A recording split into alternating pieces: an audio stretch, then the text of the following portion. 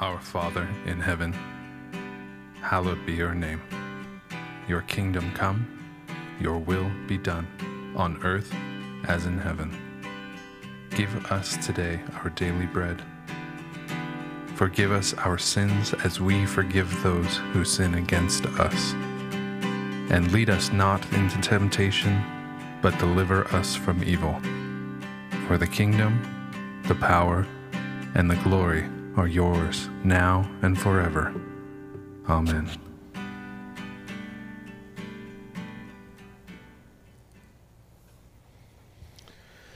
All right, Kent Cove, this morning, as we have said, we are beginning a series on the Lord's Prayer. And for this series, we're going to be using two different texts throughout the series, but we're going to be using these two for the next 6 weeks. So the first one we're going to be using comes from what is known as the Sermon on the Mount, which is kind of the chapters in Matthew that contain what I would call the central teachings of Jesus. And so these are his instructions in the Sermon on the Mount about prayer. And they come from Matthew 6, beginning in verse 5, going through verse 15. Jesus said, "And when you pray, do not be like the hypocrites, for they love to pray standing in the synagogues and on the street corners to be seen by others. Truly, I tell you, they have received their reward in full. But when you pray, go into your room, close the door, and pray to your Father who is unseen. Then your Father, who sees what is done in secret, will reward you. And when you pray, do not keep on babbling like pagans, for they think they will be heard because of their many words. Do not be like them, for your Father knows what you need before you ask him. This then is how you should pray. Our Father in heaven, hallowed be your name. Your kingdom come, your will be done on earth as it is in heaven. Give us today our daily bread, and forgive us our debts as we also have forgiven our debtors. And lead us not into temptation, but deliver us from the evil one. For if you forgive people when they sin against you, your heavenly Father will also forgive you.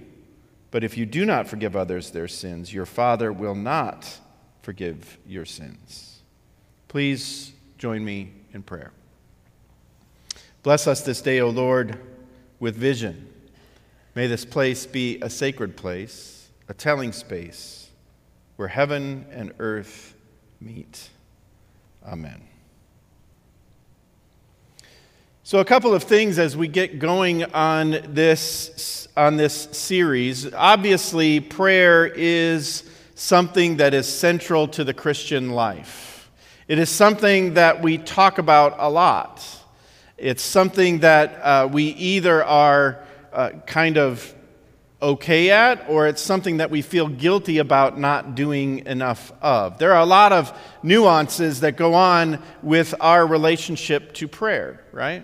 There's just a lot of ways to think about it. And especially if you were raised in the church, you might have ideas about how it is that you should pray, how often and how long and what it should look like and all of those things. And sometimes, let's just be honest and say that the way that we've learned to pray in our tradition, in our growing up, and in our churches doesn't necessarily reflect what we just read from the Gospel of Matthew, right? In fact, I would argue that we are pretty good at praying with words much of the time, or we're pretty good at feeling guilty about not praying with enough words much of the time.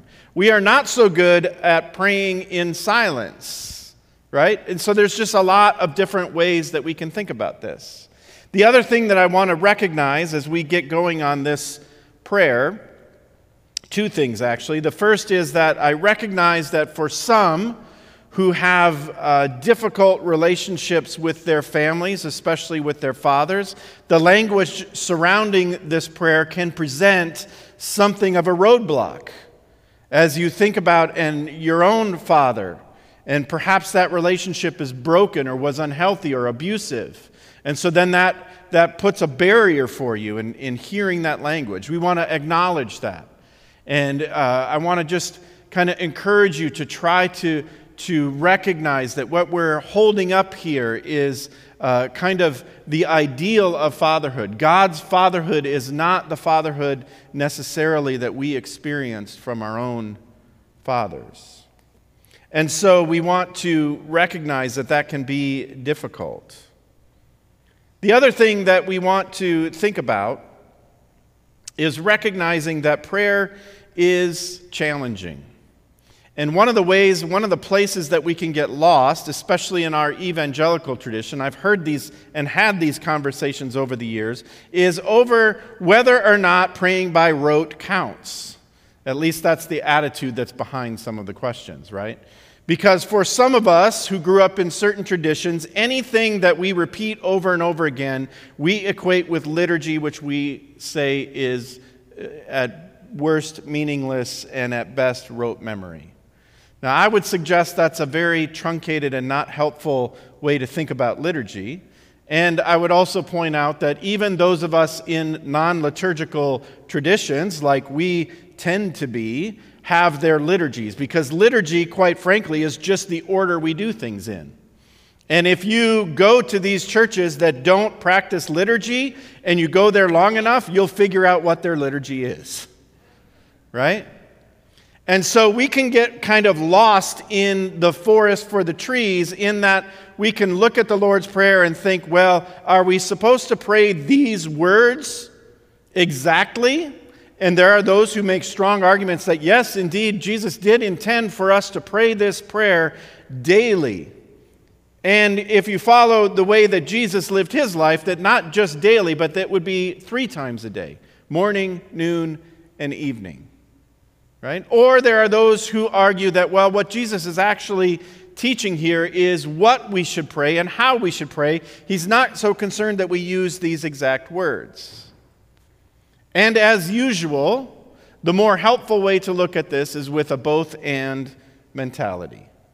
Yes, is it helpful to pray the prayer just as it is taught in Scripture? Absolutely it is.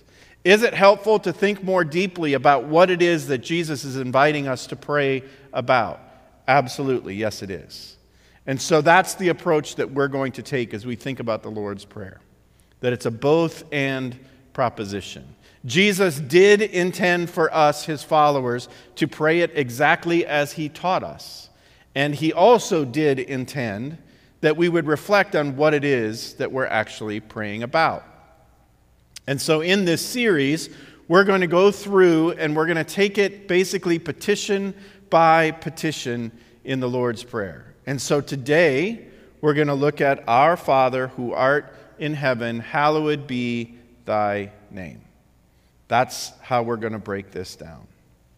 So prayer is central to the Christian life. And in fact, this is part of our we get this centrality of prayer out of the roots of Judaism from which Christianity comes. Because in Judaism, there are 3 chief acts of Jewish piety. They are almsgiving, prayer, and fasting. And Jesus, in this prayer, is pointing to their chief aim, which is to bring glory to God. So that the only proper motive for doing these things is to please God. It is not for any reward or praise from people, as we heard in the instructions that Jesus gave about doing this in private. So, as we think about prayer, I'm reminded of one of my favorite hymns, the old hymn, Be Thou My Vision. And the lines that say, riches I heed not, nor man's empty praise, thou mine inheritance now and always. We pray to have relationship with God. We do not pray so that we can be seen. We do not pray to demonstrate our piety. We do not pray for primarily for any of those reasons. We pray to bring glory to God and to build and to have relationship with God. And if we look at the life of Jesus, we recognize that Jesus modeled a life of prayer. Jesus, the Gospels show us that Jesus prayed in the early morning, he prayed late in the day, he prayed before making major decisions, he praised the Father for successful missions, and he passes this approach of prayer on to his disciples, inviting them into that life of prayer. Jesus also prays in crisis in the garden. He cries out to God in pain, and he turns to God as he faces death on the cross. So what we want to recognize as we enter into this prayer is intent and practice is important. And content is important as well. And form is important. So one of the reasons I think it's important for us to recognize that praying the prayer just in the way that Jesus taught us is because form rehearses content, right? So while, yes, you can make an argument that doing things by rote memory can lead to kind of a lifeless expression of faith, we also have to recognize that form influences or rehearses content. And so that even in those times when perhaps we don't have the words, and that's one of the values of liturgy, right? Have you ever been in a season of life where coming to church itself is a chore? Where it takes virtually everything you have just to walk through the doors. And to think then in the midst of whatever weight it is that you're carrying, whether that be grief or anger or depression or bitterness or whatever it is, to think that you drag yourself to church and then you're going to be able to just make up the words. The value of liturgy and practicing the form is that it rehearses the content. In other words, we don't have to come up with our words because the words are right there for us. And even when we can barely utter them, I believe that through the power of the Spirit, they are doing formational work within us. Right? How do I know this? I know this experientially. Okay? So for me, I grew up in the Lutheran tradition. And so I grew up with liturgy and robes and the whole deal. And I used to love that as a kid. Seeing the pastors come out in their robes and hearing the liturgy every week. But as I got older, it became a little wooden, shall we say. And then in my young years as a Bible student at North Park, doing my biblical and theological studies degree, I started to get very critical of my upbringing. And then as time went on and I got to seminary and I started doing deeper level work with the text and with systematic theology and all these different classes, all of a sudden I realized something. And I don't remember exactly what day it was, but it became very clear to me that the liturgy had formed me and formed me well. It had given me good, deep theological roots.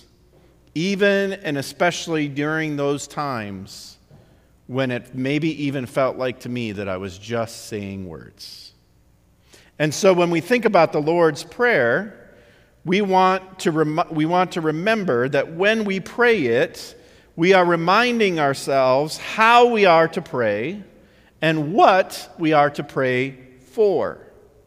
So the form rehearses the content.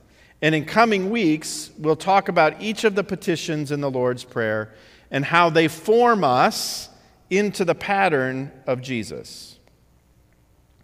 And it is today, as we said, that we're going to look at that first petition, Our Father who art in heaven, hallowed be thy name.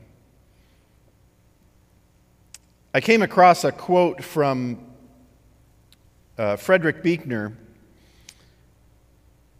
that I love that says this about these first words of the Lord's Prayer. He wrote, "It is only the words, Our Father, that make this prayer bearable. If God is indeed something like a father, then as something like children, maybe we can risk approaching him anyway. It is only the words, "Our Father," that make this prayer bearable. It is only in recognition of God as a loving parent that gives us the audacity to pray this prayer at all. In recognizing that God loves His children and desires for us to be with Him. The great modern theologian N.T. Wright says this about the Lord's Prayer. He says, "We want it because we know in our heart of hearts that we want the living God. We want to know Him. We want to love Him. We want to be able truly to call Him Father." In a sense, therefore, the first words of the Lord's Prayer represent the goal towards which we are working, rather than the starting point from which we set out.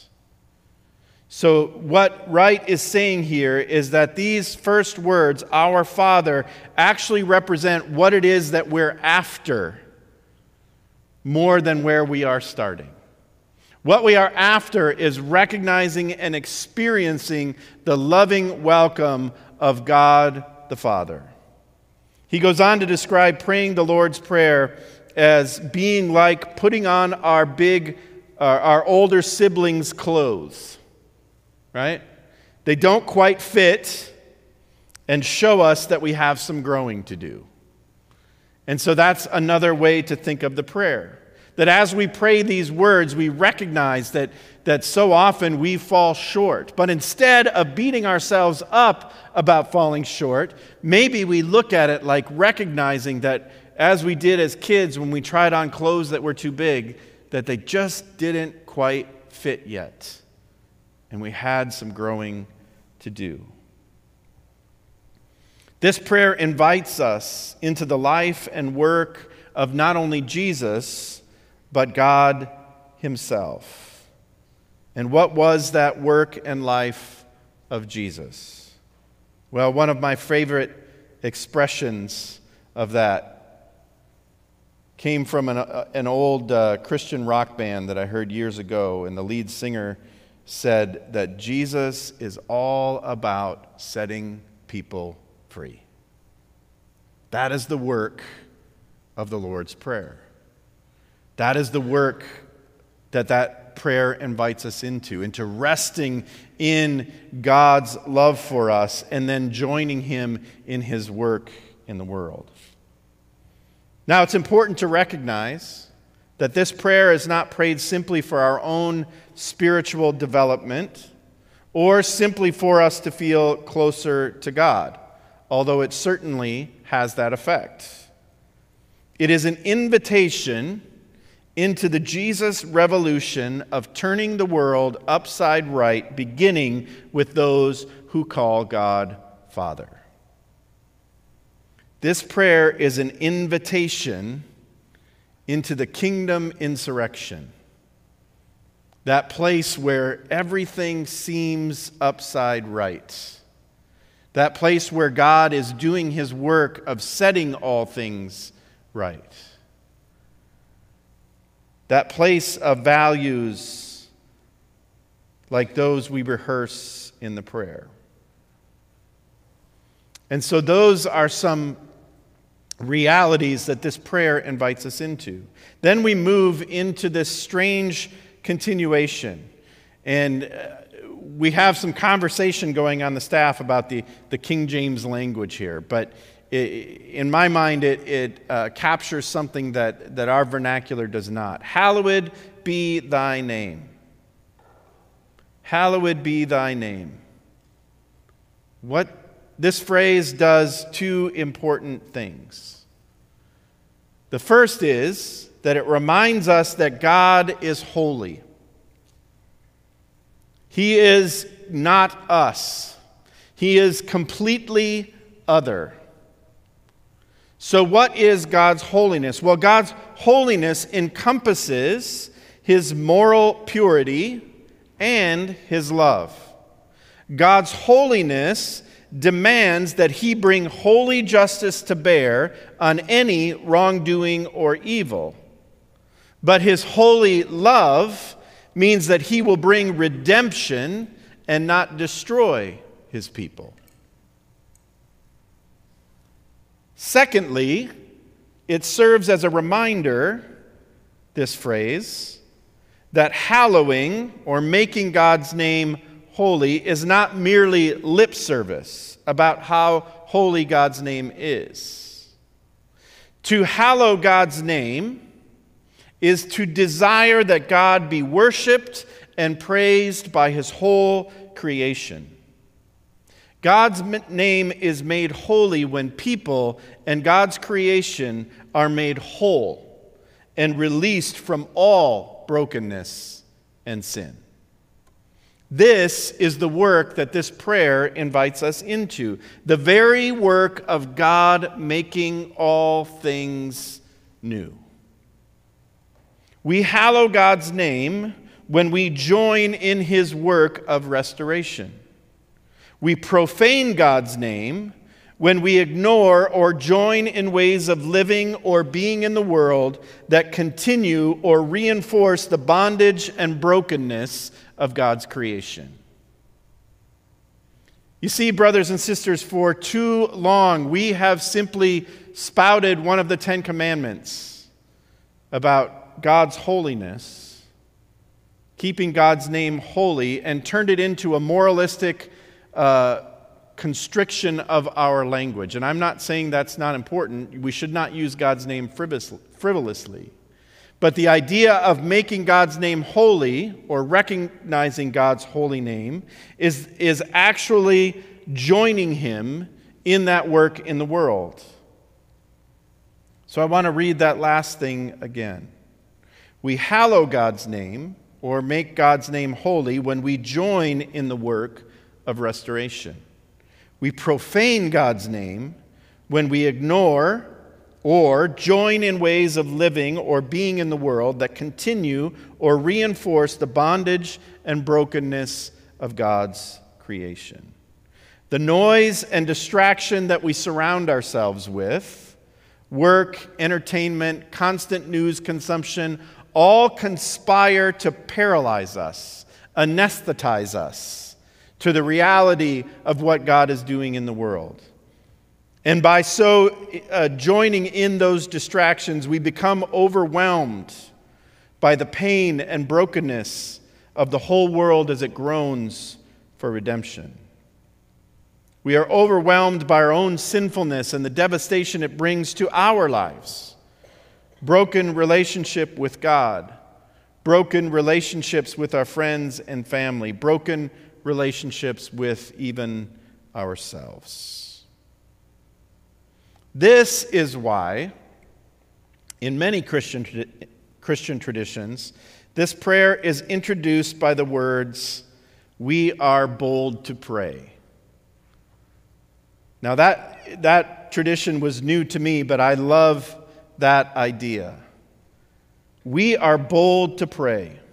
We do not pray glibly or by rote. We pray that we might be formed more and more into the kingdom people God has created us to be.